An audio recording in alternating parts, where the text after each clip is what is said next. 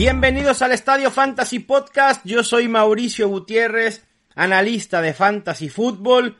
Seguimos con los perfiles Fantasy y hoy vamos a hablar de un running back que me intriga, que se puede conseguir en estos momentos con algo de descuento debido a su lesión y el estar atado a un quarterback que corre tanto como Lamar Jackson.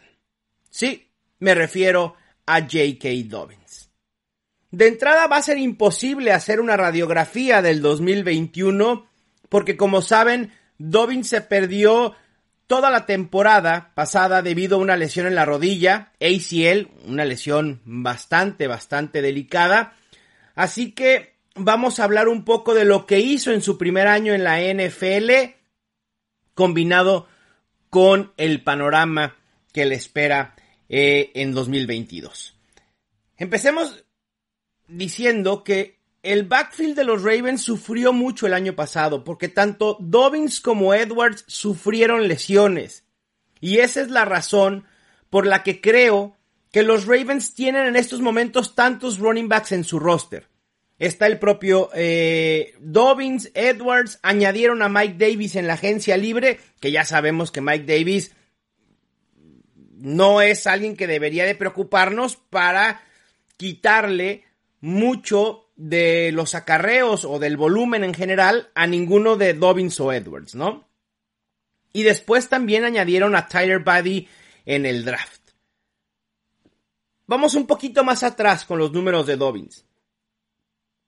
Obviamente, sus números globales no hay que tomarlos en cuenta en su primer año en la NFL porque se logró colocar como el running back principal de los Ravens hasta la semana 8.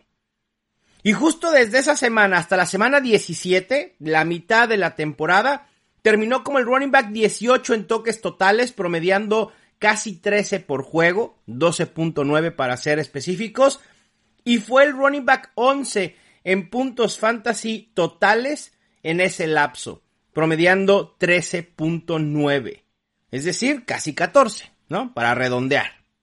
No son números nada malos ni en cuanto a volumen, ni en cuanto a producción. Pero la parte que más me entusiasma de J.K. Dobbins son sus números de eficiencia y estos sí son globales en 2020. Es decir, tomando en cuenta de la semana 1 a la 17. Y ahí fue el running back 3 en yardas por toque con 6.1. El running back 5 en porcentaje de tacleadas evadidas por toque. Terminó como el running back 18 en tacleadas evadidas. El running back 4 en acarreos de 15 o más yardas, demostrando su explosividad. Y el running back 14 en yardas creadas por toque. Por el perfil y por lo que hemos visto, los Ravens ven a Dobbins como su running back 1. Quizá no un caballo de batalla, pero sí alguien a quien le darán la mayor cantidad de toques en este backfield. Ya tendrá más de un año desde su lesión, por lo que se espera que pueda estar, si no al 100%, si al 95%, pudiera estar limitado las primeras semanas, pero después nadie nos priva de ver el show de J.K. Dobbins, Está ligado a una muy buena ofensiva, a pesar de las incógnitas que puede haber tras la salida de Marquise Brown. Pero creo que esto justo incluso favorece a J.K. Dobbins. Los Ravens se alejaron el año pasado de correr porque no tenían elementos para hacerlo. Vean ustedes el listado de running backs que tuvieron que usar los Ravens durante la temporada. Tyson Williams, Deonta Foreman, Devonta Freeman. Terrible. Y de hecho Ravens pasó en un 56.37% de ocasiones, que si lo comparamos con el 2020, que fue de 49.3%, es una diferencia abismal. No está en el ADN de los Ravens pasar en una proporción tan alta. Y no, nada tiene que ver con Lamar Jackson, tiene que ver con el sistema de juego. Es por eso que creo que Dobbins tiene a su favor estar en una buena ofensiva, en un equipo dispuesto a correr, tiene talento y es eficiente. En contra, pudiéramos decir que sí, tener a Lamar Jackson limita su upside, sin duda alguna. El regreso de la lesión para muchos será también una incógnita y para otros también la presencia de Gus Edwards, si es que también logra recuperarse al 100% para el inicio de la temporada, Mike Davis y Tyler Badie. En cuanto a ranking se refiere, lo tengo colocado como mi running back 19. Y en ADP se está yendo como el running back 21. El que yo dedique un episodio de perfiles fantasy en J.K. Dobbins, no en automático quiere decir que perfilo a este corredor como potencial top 12.